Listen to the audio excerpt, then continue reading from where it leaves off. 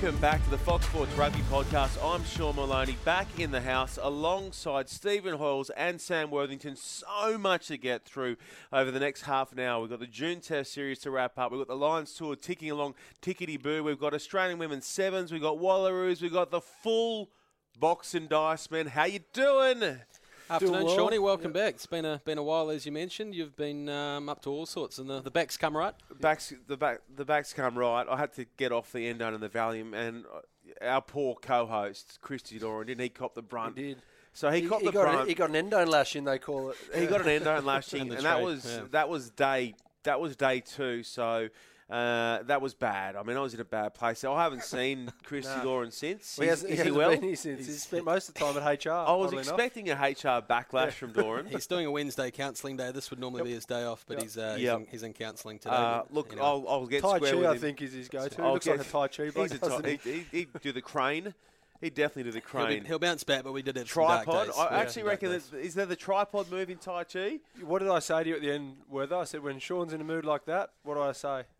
What do you say? I said, no, I told you at the end of the podcast last week. I said, we can't use him when he's that mood. I said, irritable. Am I irritable? Let him stay on the couch and work through these back issues. He vented. He well and truly vented. Mate, so crook. And then in the week since, Halsey, we've been out and about shooting stuff with the Wallabies, which I've got to say, and we caught some stick on the line. Oh, we always do. Well, I mean, this is minimal. No, we caught some stick from some NRL fans who obviously saw the likeness between the way that we were interviewing and the way that Fletcher and Heine do their interviews. And I'm first to say Fletcher and Heine have been doing that for years before us, but there are other elements of other shows all around the world that have been taken from stuff that we've done previously. So there's nothing. There's a saying we are allowed to sit down and talk to two players at some stage. At the same stage. With all due respect, they do it very well, but it's not like a revolutionary concept. I love Fletcher and Heine. I sent you their link the other night. How good was that, mate? The Fletcher Heine, Matty Johns Logie Award-winning nomination video behind the scenes is 7 of the funniest minutes of TV you'll ever see. I haven't seen it. You haven't seen it? I'd say it's their best work. It's amazing. Matty took the lead. It is so good. Amazing. You've been doing a great job, and some of these young guys are showing some real personalities, which is what we're after. Hannigan's a lot this year. Very interesting. The one I enjoyed the most was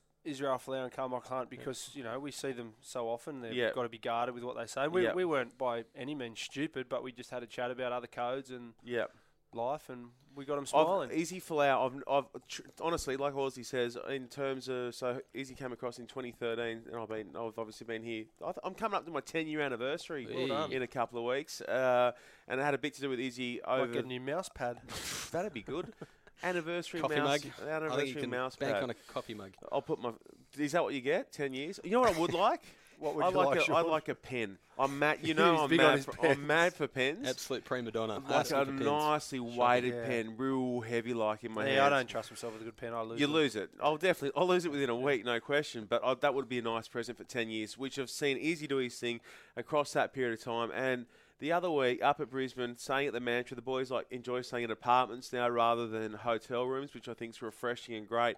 He was so relaxed, smiling, laughing, clapping along. It was so good to see. Yep. Yeah, I think a couple of people have mentioned behind the scenes, Maria Tutaia, his fiancée across the Tasman. I think her netball season might have finished.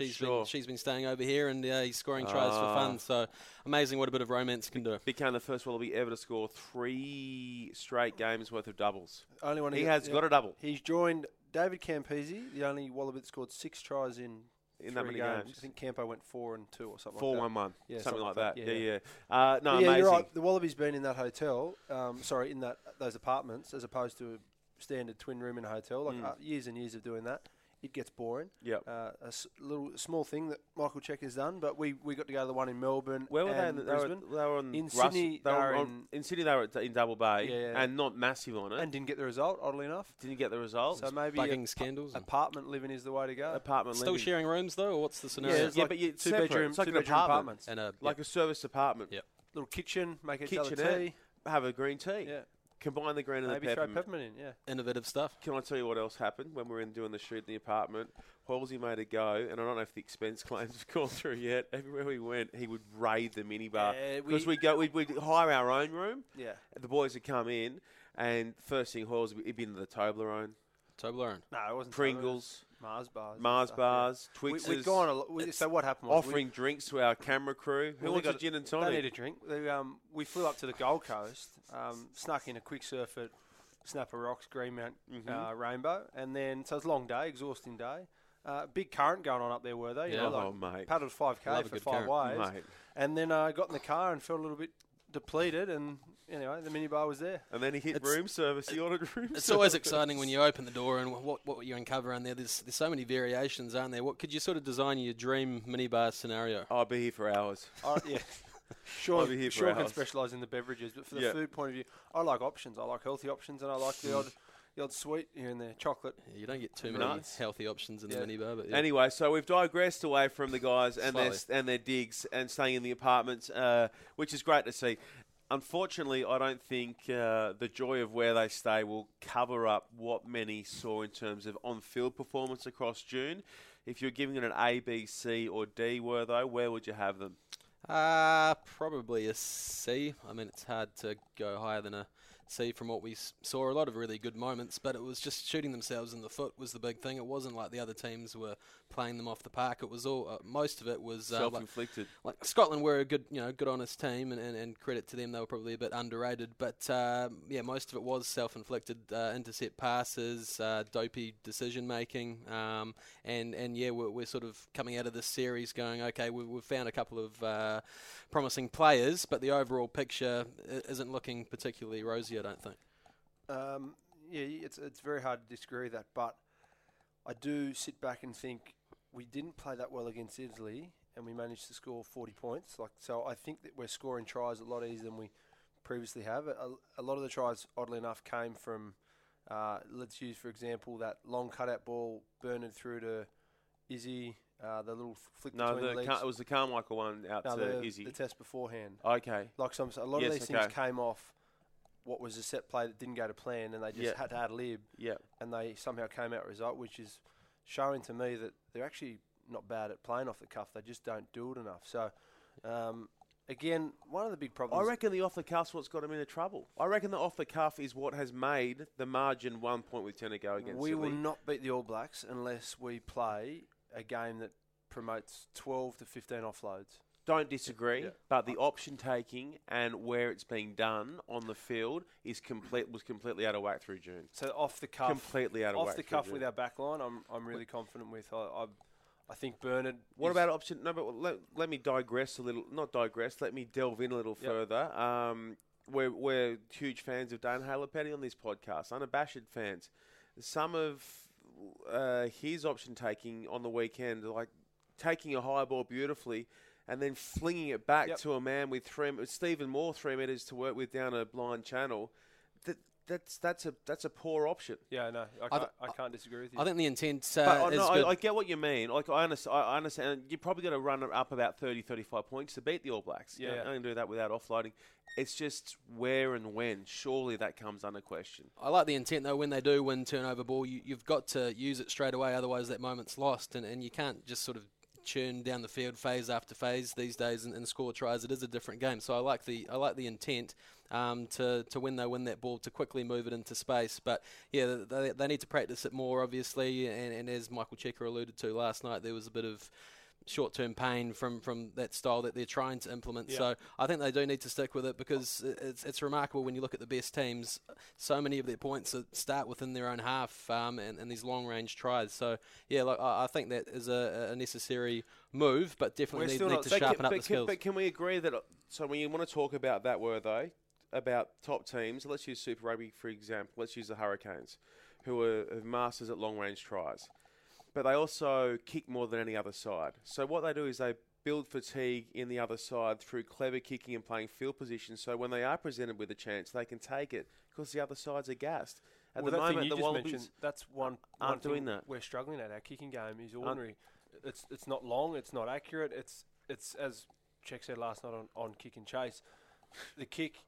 Oddly enough, it's a team play because it's only going to be as good as its chase. But unfortunately, we're cutting off 20, 30 metres every time we kick the ball. We could be going further, and that's an area where we are struggling. So we're not able to build sustained pressure through territory because of our kicking game. So almost the only way we're building pressure is by running everything. And I agree with you, whether we have to be able to play that style of game if we're going to beat them, and there has to be some short-term pain for some long-term game with it. Can I ask you this? 20 seconds in against Italy, Australia take the kick-off. Michael Hooper carries the ball past the 22 rather than conceding a tackle short of the 22 to give his fly half, or whoever's going to kick the option of either plugging it out on the fly, taking the line out, or just kicking downfield. So he carries past it. So you can't expect him to do anything else, though. No, I'm not saying that, but I'm guessing that as a test side, you have exact structures off a kickoff. What you do. But you would never see a player get told, mate, I want you to carry just for the 22. The day someone gets told to carry, not get past the 22, is the day I'll give it up. Okay, no, but this is what I'm asking the question. That's why I'm asking the question. So Hoops takes it past the 22. They shift, and then they come wide open across their sticks. Bernie, I think it might have been Bernie, tries to throw a skip pass in front of Rory Arnold to Alan Alatoa, who had Lepeti Tamani outside of him, and then I think DHP was outside of him, or he might have been back on the other side to kick. Where are you going to go in that situation? We're 20 seconds into a test match. Where are you going to go? You hit Alan Alatoa and he goes 5 past the 22, or you hit Rory and he goes 2 past the 22. Like right from the kickoff, it seemed to set the tone that they didn't for me, just as a fan, it didn't seem to make any sense. No, see, I looked at that and thought they're trying to get to the other side of the field and strip them as quickly as possible. But the issue is you're going left to right, and if you watch any games of rugby with predominantly right-handed footy players, you're not going to see sides get the ball left to right. So if they're looking to that again, I don't want them to set up just another kick. I'd love to see him go straight to the middle and get Alan or Rory to just crash. Okay, that makes sense. So you can exit either side. Yeah. But we don't have a left footer at the moment, do we? Don't have a Penny. Don't have the HP, you're right, yeah. Anyway, that's just... and I give him a C through June just from a frustration point of view, from an execution point of view, you know. I love the way that...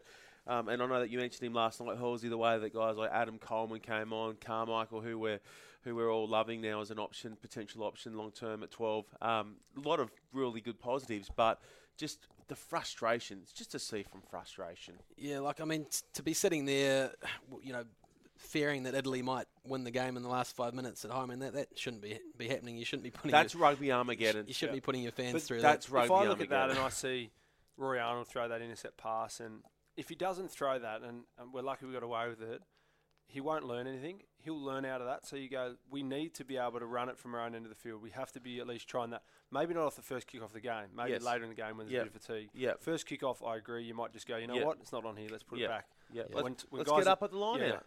Got some great line out jumpers. And that's one area that has really improved. Our line out has gone, last year we were really quick to criticise, and I saw a stat yesterday. I think we were playing off about 85% line out ball last year. This series was about 96%, but I reckon it's bigger than that because I think last year we were winning 85%, but the quality was about 60 or 70%. Gotcha. Like clean delivery to the nine. Clean ball. But I thought Adam Coleman, Rory, we can almost afford to go back to a Hooper and Pocock if you've got Hannigan, Arnold and Coleman, two genuine giraffes. Let me ask you this. Video review sessions, how do they unfold? What happens? Does the whole team sit together and someone grabs the DVD and pause, go? No, it's kind of been cut up prior to that. Okay. So generally what would have happened, and I haven't played under this Wallaby coach and staff, but but when you're at the TARS, Nathan Gray the assistants would basically run that, and Michael Checker would jump in at all different instances. A lot of it is effort areas, that's a lot of the stuff they show. So, and that's the thing that I've been talking to Fox about, trying to show the stuff that the players would show in a week, because we don't actually see it here. We analyse it completely differently how the players analyse it. They analyse things like Michael Hooper may have gone to 4 breakdowns in a row and not actually done anything at 2 of them, but the fact he was there may have prevented the Italian number 7 from having a crash. Sure. So those little effort areas they often highlight, positive and negative.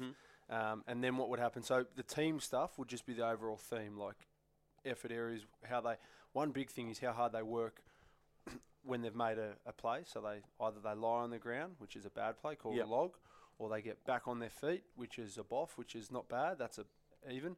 Or they get a boff. Or back on the feet. Yeah, or they get back. This is what was coded a couple of years ago. Or they get back in the game. They call it a big. Okay. The more times you have guys in big, which would be green, it would be green, orange and red, the more times you're in a game of footy. So back in the game compared to a back on your feet, I can make a tackle and I get to my feet and I can look around and see what's happening, or I can make a tackle and get to my feet and I'm back in the game. Yep.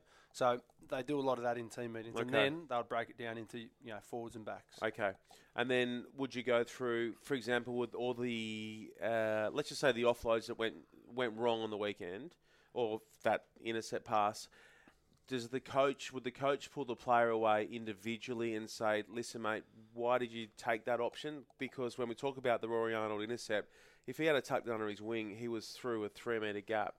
Yep. Or he just gets his arms through. Like, world's biggest man, great runner as well. I think they'd like to get to the bottom of what's been said to those guys. So who's actually calling? Is someone saying to Rory, pass, or is someone saying to Rory, truck it up? And that's a big thing, because often... And the beauty of having support players in behind is they're your voice. You're controlling it, but they're steering it. So that is one thing I'd like to find out, who's actually giving what calls. That's why guys like Carmichael Hunt are so valuable, even though he's been there for 3 games. Mm-hmm. When you hear him near a referee, you hear the talk that comes out of his mouth. Mm-hmm. It's very accurate, really precise. It's not like, come on, mate, get on your feet, have a go. Mm-hmm. It's more like, mate, stay there, push up, push in, that sort of stuff. It's really accurate information. So that's probably another one. I know that Michael Cheika is always fine with players offloading, as long as the offload is done with correct technique. Okay. So if you're just spitting it out the side of your arm, not on. If you're pushing it out the back and you've got full extension in that one arm offload, or you can manage to be on your back and pop it out with 2 hands, that's where you'll see a much higher success rate of offloads. Okay. One thing that sort of stood out to me was in the 2 years since the World Cup, just they really have lost confidence, I think, the Wallabies in those pressure moments as well, and I think that 2 years of bad Super Rugby results and negativity has really planted some sort of seeds of doubt into the team. Like, they had Guinea and Foley, the 2 guys driving the team around. They were suddenly making very uncharacteristic mistakes, and that just stood out to me that that this team is really struggling big time for confidence, and they're not even being able to put teams like Scotland, Italy, Fiji away. So I think Czech on the show last night admitted for the first time that yes, Super Rugby results really have sort of embedded themselves. And this is one that I could understand, and I've wrestled with it. Is this whole notion around the players being unfit when hand delivered to Michael Cheika? So and again, coming at it from an outsider's view, in March of this year, he would have been on the phone to say, Tony McGann has said, how's Sefa tracking, what's his aerobic, what's all that looking like at the moment? Is that how it works? It all gets updated live now with the whole GPS. All that GPS information that every team has comes straight back into the Wallabies. But the issue they're having is they can't actually get the teams to agree to share with it. Because say, for example, if you've got, not share it, just if you've got, say, the Rebels, let's say they've got 5 or 6 players that are, maybe not going to be able to play this week, so they don't train Tuesday, and they give them till Friday to see, because they're their best players. Like Sean, Michael Cheika cannot force Tony McGann to make those guys to load him up. So I'll give you a good example from if you're talking GPS, and I think there's a lot of benefit in it, and it's causing a lot of problems. I was talking to Worth about this yesterday. So I'm playing at Randwick at the moment. Mm-hmm. All the Randwick players that are contracted to the Tars don't train Monday night, even though the rest of the team train Monday night. Okay. Andrew Deegan, really good number 10, captain of Randwick, or co-captain, has not played a Tars game but has trained with them all year. He's not allowed to train Monday night with his club side. How is that actually helping the bloke get into the Tars? Yes. And he can only do 66% of the training sessions. Well, how's that helping him make Randwick better? Exactly. Which in turn, if they're all training, they're making the club. They've got to keep him fresh, and he's trained on Monday. You know what? Andrew Deegan's 21, 22. Hammer him. Honestly. Hammer him. And he'll learn so much more from it. Yeah. So when Michael Cheika inherited the Tars in 2013, something along the lines of the pre-season before with Michael Foley, and Foles was big on having big bodies and guys being big and powerful, but not necessarily not fit. He likes a big, heavy pack, not a fit mobile pack. You'd love to have all, but you can't have it all. So he would have them doing about, on average, 17K in off-season week, 17K a week in off-season. When Michael Cheika came in, he built it up. By the time they won it in 2014, they were hitting 30, 35K weeks in off-season. Really? So that's what it takes. His training load is bigger, and it's survival of the fittest. Okay. So he can't. They can ask and ask and ask, but they don't control those players throughout the week. And they are sharing GPS information this season for the first time, though, and that's why they now saying, hang on, we've got some different levels here, and I think that'll probably get smoothed out next season with a more cohesive approach. So the reason that players are at a different level is because at a state level they needed to be managed through in terms of their workload so they can be on the field rather than being tuned up for a June series for the Wallabies. That's what they think. And is that the best way of putting it? Yeah, so some coaches get paranoid that they'll lose players through training too hard, and they simply don't have the numbers and the depth in their squad. And if we train them too hard, we'll get hammies. So gets a hernia, a calf, or an Achilles. We've done enough. And the other thing you get as well, and I've been here as a player, and it's one of my big regrets when I was playing, is players start to worry about, I wasn't feeling too fresh and I was a bit fatigued, and it's the worst thing you can get in as a player. You can start to worry about the schedule, and as a captain of a Super Rugby side that, the shit hit the fan one year and we were there and it was players saying, we're training too hard, we need more hours off in between here and there. You know what? Playing football is the easiest job you'll ever had in terms of time off. Yep. You're exhausted because you've worked really hard.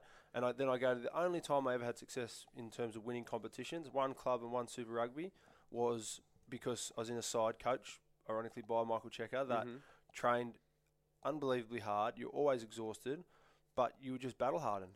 And players didn't complain because they actually could see that they were working hard and they were achieving results. So I was asked this question on the way in today. How can a professional rugby player not be fit? So let's just use an unnamed player from the Queensland Reds who's in the Wallabies setup for the June Test series. He himself feels as though he's not as fit as he could be, wants to do some more training, but there might be a situation there where a coach or a strength and conditioning person, or across any one of the clubs, says, actually, no, you need to take a bit more rest. They want to train, but they can't. Would that happen as well? That's what I said it was happening at Randwick with club footy. So he wants to train. This we've got to be little careful because the guy doesn't want to go to the TARS and say, I don't agree with you. I want to. He's been told, and he's now got in his mind that I've trained today. I need to be fresh for tomorrow. And I need a day off. And even my club side Randwick on a Thursday night now, they don't train anywhere near as hard as they used to train on Thursday night because you want to be fresh. Used to be knackered on a Friday morning. Used to be crawling out of bed, and I had the shits because I trained so hard on Thursday night. And now it's information overload. That's the point I'm trying to make. Okay. So there's all this GPS, and it's all about keeping players fresh and happy, but you want players fatigued and miserable because then they've got a bit of an edge in them. Can I ask what your guys' take would be around what happens over the next 3 weeks in terms of getting them ready for Bledisloe 1? Is it too late now, or can you tune up in that period of time? No, we had Michael on the show last night, and he mentioned that they're going into the States and they're actually topping up those guys that aren't going to be playing semi-finals. The States have allowed the Wallabies staff and S&Cs to come in and grab the guys they want. That's great. And towel them up. That's great. Yeah, so I mean, we had a similar situation last year. Including the Brumbies? No, I don't think the Brumbies are there because they're... And to be fair... And because Stephen Larkham's so close to the line with... The Brumbies are one side that they do think have been really well prepared. And a good example of them is when they went on that overseas trip. They went from South Africa to Argentina, had two of their best performances. So that's good preparation from them. I gotcha. Yeah, so I mean, that is one positive spin-off from not having teams in the finals. Czech will get a lot more time to spend with this group than his opposites will. So let's hope I'm sure he will spend that time really well. And there was also sort of some information coming out through June that he actually hammered the players during this period as well because he treated it like a pre-season for the rugby championship almost. So it's clearly they need to smooth out a lot of this stuff because there's the centralisation debate comes up again, but clearly there are just so many competing motives going on that they need to put the Wallabies clearly at the top, don't they, and just have everything, I guess, report back to that. But these are questions that come up off the back of comments made by the national coach and echoed by the captain as well from punters who are trying to make sense of what they... how can we not be fit? There's obviously degrees of fitness. They are fit. Let's not be silly. But are they fit enough to roll the All Blacks? That's probably the question that people are getting. That's why punters are shaking their heads. So this is to try and explain it to the punters. It's not about saying you're not fit enough to get through a game of football. It's what they're trying to say is the way that they like to coach and the way that this coach has had success. He needs them to be this fit because he wants them to play with a high skill game. Can I ask for it? Wants them to kick less. Can I give you a potential example of maybe that being the case? Will Genia, who hasn't had to, has obviously come off the back of his season with Stade Francais, shone up there, done incredibly well, but the pace of the game in Champions Cup and top 14, nowhere near as fast, obviously, as Test level, potentially Super Rugby in terms of pace of the game. So he comes back for June. The ball he threw over the top of, was it Hodgie or Bernard Foley on the weekend? Makes the line break off the ball from Tamani. So you're saying if he's fitter, potentially he doesn't make that mistake. Is that what you're saying? The fitter you are, the less errors you'll make. And your decision making in decision making under pressure. Okay, I understand. Got to clear ahead, it's all. I don't not a S&C myself, but having a lower heart rate. At the same stage in a game would allow you to probably catch and pass. Or normally he just goes one off, then comes around, and then goes another pass to an unmarked player. And if I'm an Aussie rugby fan... That's just using an example. That's not singling him out, but I'm just asking, is that what you'd be looking at when they say fit? Because they'll always be able to get through. It's been able to get through and just having that look on the face that they're just under complete control. Okay, that makes sense. If I'm an Aussie rugby fan, you can accept maybe the other team's got more talent, just played better on the day, but to hear that you're not as fit as these other teams, I mean, that's got to be pretty galling, doesn't it? To go, hang on, what the hell's happening here at a time? If you're an Aussie rugby fan. At a time where you... But that makes more sense to me now. And as I said, they wouldn't have come out and said that. I think it was Steve Moore that said it first. Initially, And, he's playing at the Reds and they're having terrible back ends of the game. I don't know what's happened there, but the Reds have experienced players, which makes you think they have strong finishes to games, and they're having the exact opposite. So... you got Brad Thorne cracking the whip up there, so it's a bit of a mystery, isn't it? Well, and he was he thrived on being strong and fit, but they wouldn't have come out and said this if they didn't actually have the facts behind them. So they're obviously convinced that this is one of the main reasons. I'm still confused why centralisation... There just seems to be too many benefits and not enough negatives for it not to happen. I'm still a bit confused as to why there's resistance to that. I guess it's states wanting to protect their own patch, but... my thought process around... We would be here for hours if I teed up my model, but I'm with you, Wortho. I think, and it seems to work okay over the Tasman, so... A good example we got told recently was, what do you mean by centralisation? We need to have 5 teams scrummaging the exact same way. That's a good one, because if not just scrummaging, but calling every guy out there that's played club footy, you've played crouch, touch, and then and now 2, 3, 4. Is it hit 1, 2, 3? Is it squeeze and now? There's that many. So just to be able to have the same type of philosophy, everyone goes straight, or we're going to be this low or this high. Just every single team to be doing the same thing will help the Wallabies enormously. But at the moment, they're not, because there's 5 different scrum coaches. Mario Ledesma will go down and work with them, but that's not to say they're all doing the exact same thing. I gotcha. Do you know what I'd like to see is the forefront around centralisation? Rum and Coke as the line-out calls. Rum and Coke, Wallabies, from the Wallabies level down to the Newport Breakers. Everyone use Rum and Coke. Can you talk me through that quickly? Not being a line-out goes to the front. A-N-D, if the certain letter... falls wherever you decide in the runner thing, and C-O-K-E to the back. Used to have a Rum and Coke's the answer. System myself. It was actually silent. The hooker would stand with the ball in his left hand. That was going 2. Right hand 4. Well, both hands 6. That's not great. Not a word said. Nobody would ever know. No, it wasn't easy when you had fatigue front rowers though. Yeah, that's good. I like that. All right. Okay. So should we leave the Wallabies there for the moment? So Wortho, you and I both hit him with a C. My C comes out of frustration. Yours comes from just hit him with a C because you're a Kiwi. No, not at all. I'm just trying to assess the performance. Sure. Okay. Horsey, you've been minus. Yeah. Okay. Let's shift across to the All Blacks and Lions tour of New Zealand. Holy smokes, what a game last night. We're recording this Wednesday afternoon in Sydney. Tuesday night, we saw one of the great midweek tour games involving the Hurricanes, and the Lions. How good, firstly, the opposing chants. Yeah, you got the Lions, and the Hurricanes. It's Hurricanes. It's a chant I love. It's probably pretty simple and a bit dull, but yeah, when the stadium's full like it was, it took on a bit more excitement. And yeah, like you say, a great game. It's interesting how the series has gone. We had the Hurricanes in the end playing a relatively... Just stop for a second. Sure.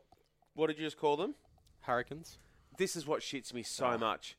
New Zealand fans, if ever I'm calling a Hurricanes game... Can't even pronounce the Canes. They crack it. Same as Highlanders, right? Hurricanes. Who's ever seen the movie The Highlander? No one. Everyone's seen The Highlander. Yeah. Do you know what I mean? And then when they're chanting, it's Hurricanes, not Hurricanes. That's the big argument. Yeah. Look, get off my back, man. You've been getting a few complaints about that. I've copped it before from the first. They don't like you calling them the Hurricanes. They hate it. Same as they. Say again. Same as what? Hurricanes. Same as they hate being called. They hate when their sides are called the Highlanders. They want them the Highlanders. And even Swaney, our colleague, has adopted that, and I'm going to smack him in the back of the head when he comes in from his holidays. Can't miss his head. Yeah, he's on holidays, is he? Where's he on going? Holidays. He's on the Gold Coast surfing. Probably not. So why? Just tell me quickly why. Well, I think if you studied your Oxford Dictionary, and obviously people back home are doing that a lot, hurricanes is the technically correct term, but you're quite right. When you then start chanting the other way around, then it's getting a bit messy. So look, I'm not going to have a go at you, mate.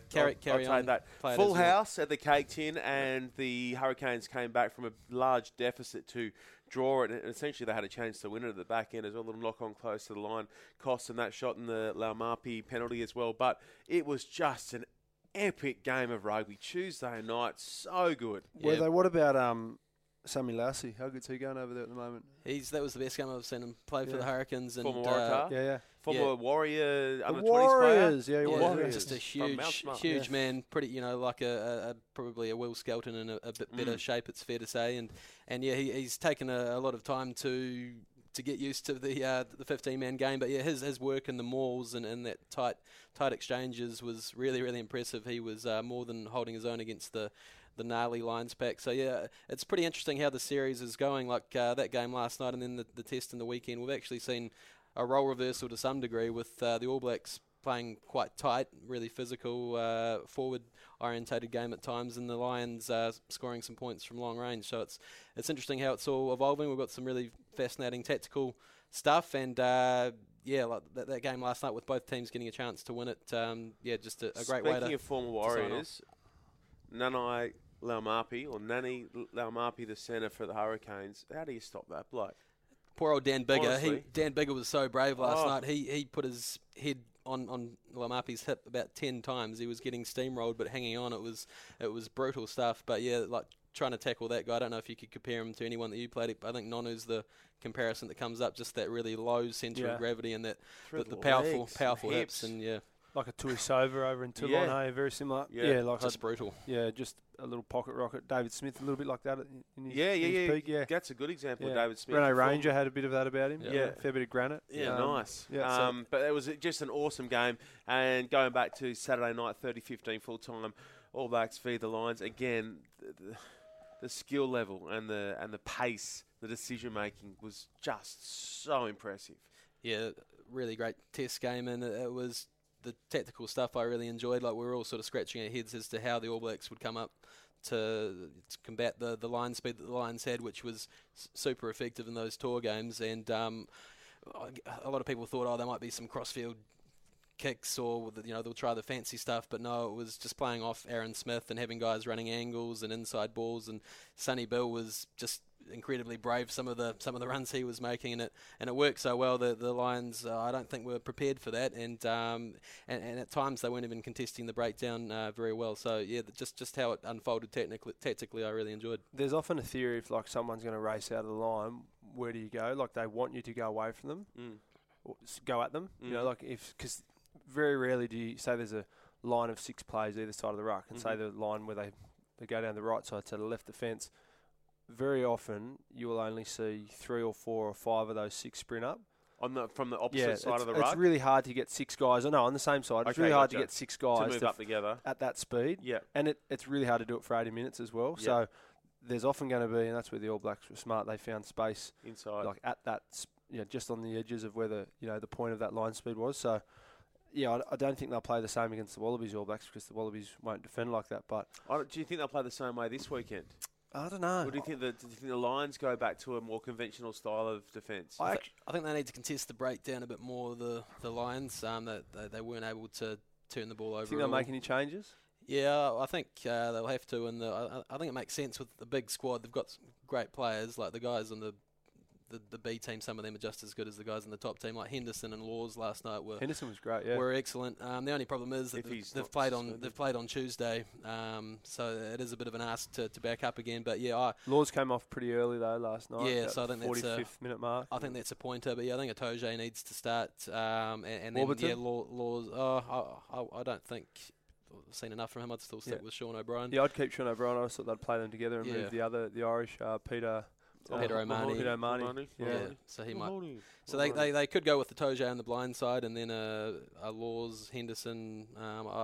Alan Wynne-Jones, a great servant over the years, but just he looked off the pace in that first test. So I think that's where the changes will probably come. Do you think the Lions can win this one? No, I've got a huge bet running with my mate Goldie. He's bet me like an all expenses paid lunch at Garfish down in Manly. Nice. That could be thousands. It could get ugly real quick. So me and my mate Halves have teamed up against Goldie and Leif, and Goldie and Leif think the Lions can win a test. I just don't see. I do not see it. I've seen such improvement in their midweek team, and if they had scored those tries that they should have scored the other night, I know the All Blacks scrambled really well. Mate, some of the defensive work from 2 metres off the All Blacks line. Yeah. How do they get it back? I don't know, but they created some awesome opportunities. That try they scored just showed that they can do it from anywhere. Mm-hmm. I think they'll be sitting there after the game, Lions going, they left 2 or 3 tries out there in the first half. If they get 2 or 3 tries in the first half, teams from the Northern Hemisphere know how to close out games better than anyone. Concede that. I think, I take your point. I think the All Blacks left points out there as well. Yeah, I agree. They'll look at that. I think both teams blew some decent chances. So I'm going Lions. I'm going Lions. Yep. I hope it's dry. I hope Wellington's dry, and I hope it's just side to side. Speaking of bets, poor old Christy Doran's staring down the barrel himself. Kurt Jones, a news former producer here at Fox, him and myself have had a bet with Christy where if the All Blacks win, he has to shout Kurt and I drinks for 2 hours straight. Any drinks we want, as much as we can choose. We're thinking that could be more expensive than my Garfield. This could work out to be more expensive than your Hillary v. Trump. This is where I'm thinking I can make my money back, Halsey. So we're thinking drink your way back into it. We're thinking I'm in the red. I'm in the black. We're thinking Grifter Brewery out there in Marrickville is where Can I suggest you don't go to a brewery, go to a cocktail bar somewhere? Yeah, I don't want to completely just go straight for espresso martinis. 100%. But that's all I'm drinking is cocktails for 2 hours. But brain explosion from Christy. The tripod has to carry me out, or the crane. What do we call him? Tai Chi tripod. Tai Chi tripod. You'd love to be called the tripod. That's a very positive nickname for Lindsay.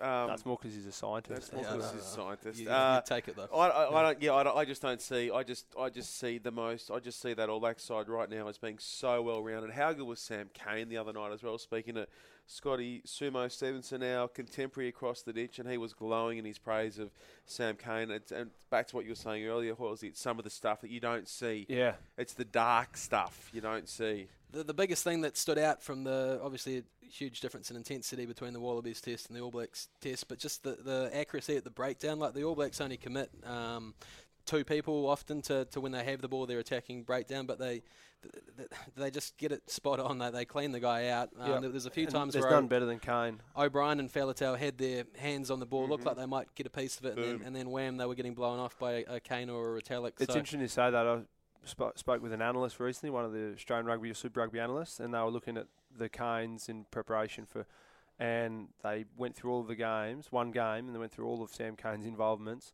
and they reckon he was like 100% accurate with his clean-outs, which is very, like, everything. And they were showing him getting 2 blokes off the ball, and that's, when I played against him, you knew he worked really hard, but he certainly doesn't have the flair that an Artie Survey does, but or even doesn't have the link game that McCaw does. But his work rate and his accuracy is, and that's exactly why the All Blacks hold him in such high regard. And that's why I think with Pocock and Liam Gill not being here for this season, I know he's not the 100% answer, but I think they need to get Fardy back in the mix for the Rugby Championship because they just weren't effective enough at the breakdown. Hannigan had some real go about him, but he's probably not. He's not hard on the ball. Not quite big enough at this level. He's not designed like that. I reckon he's big enough. Yeah, you think so? It's a technique issue. Fardy's no bigger than Hannigan. Let's not forget how young Hannigan is. These things take time to refine. And Sam Cane, on the way through, gets a taste, gets tossed back out again, comes back in, gets tossed back out again. So he can refine it the way through. Then he gets tossed in there. Anyway, so also Kieran Reid's return to international rugby. Not bad. He's all right. He's okay. Yeah, I get. Yeah, the positive of having a broken thumb is he could do everything else. So a few people have mentioned he looked leaner and he went 78 minutes pretty happily. That offload through the scrum. Yeah, I know. Yeah, so Arsey. So yeah, it was I get he's a relatively new captain, but that was the sort of performance that's gone. Okay, he's clearly the real deal. It was a McCaw-like performance. I think he's been the real deal for 5 years. Yeah, but that was as a leader of the All Blacks. You know what I mean? I can't believe that would ever be under question. Yeah, Kiwis such hard markers, aren't they? Because when he played for Bay of Plenty under 14s and that, yeah. Okay, give us your score prediction this weekend. Were they New Zealand by how many? I think the weather forecast is pretty poor, so I'll go. Surprise shock. Yeah. I'll go. It was nice last night. I'll go All Blacks by 14 points. Lions by 4 points. I'm going. You can come to the bar with Christy and I and buy some drinks. Hurricanes again. Hurricanes. Captain Hurricane. No, the side that are going to be representing the Hurricanes and wider New Zealand, the All Blacks, to get it done this weekend, and I reckon by a margin between 17 and 20 points. At some point of this arduous tour, you got to look around and just be gassed. Surely, at some point, when you hit 60 minutes this weekend, if you're behind by 10 and you're the Lions, forget about it. Forget about it. Yeah, the All Blacks are a lot fresher. I mean, some people have forgotten that the Lions are at the end of a 10 or 11 month season or something crazy. So, it's not completely even in terms of how the teams have been prepared. But God, I love them though. This is their last chance. God, I love their fans. So I think we'll see I love the contrast. There was a fair bit of niggle last night. I think we could. Good niggle. I think there's potential for an actual fight this Saturday, an actual punch-up rather than handbags. And also, congratulations across the weekend go to our friends in Fiji who put away Scotland. Tosaviti to Fiji, who hung on against the Scots 27-22 full-time without Nemani Nandolo in the team, who was at Suncorp watching on. And also, fellas, a shout-out to a good friend of the show, Werner, who has his young bloke who runs around with the French's Forest Club, and he's a Marlins fan. Dropped me a note last night on the Book of Face, said loves the podcast, so the love goes right back the other way to you, Werner, and to you as well, who've got through a long podcast today, but plenty good chat, real good in-depth style chat, so trust you've enjoyed it. It's been a long time since we've been able to serve it up to you from Fox Sports HQ. This weekend, don't forget you can catch the return of Africa Conference 1 and 2 in Super Rugby. Better IQ that. 5:30 p.m. Sydney time, East Coast time, you can watch the All Blacks going up against the British United. Lions! We'll see you next week.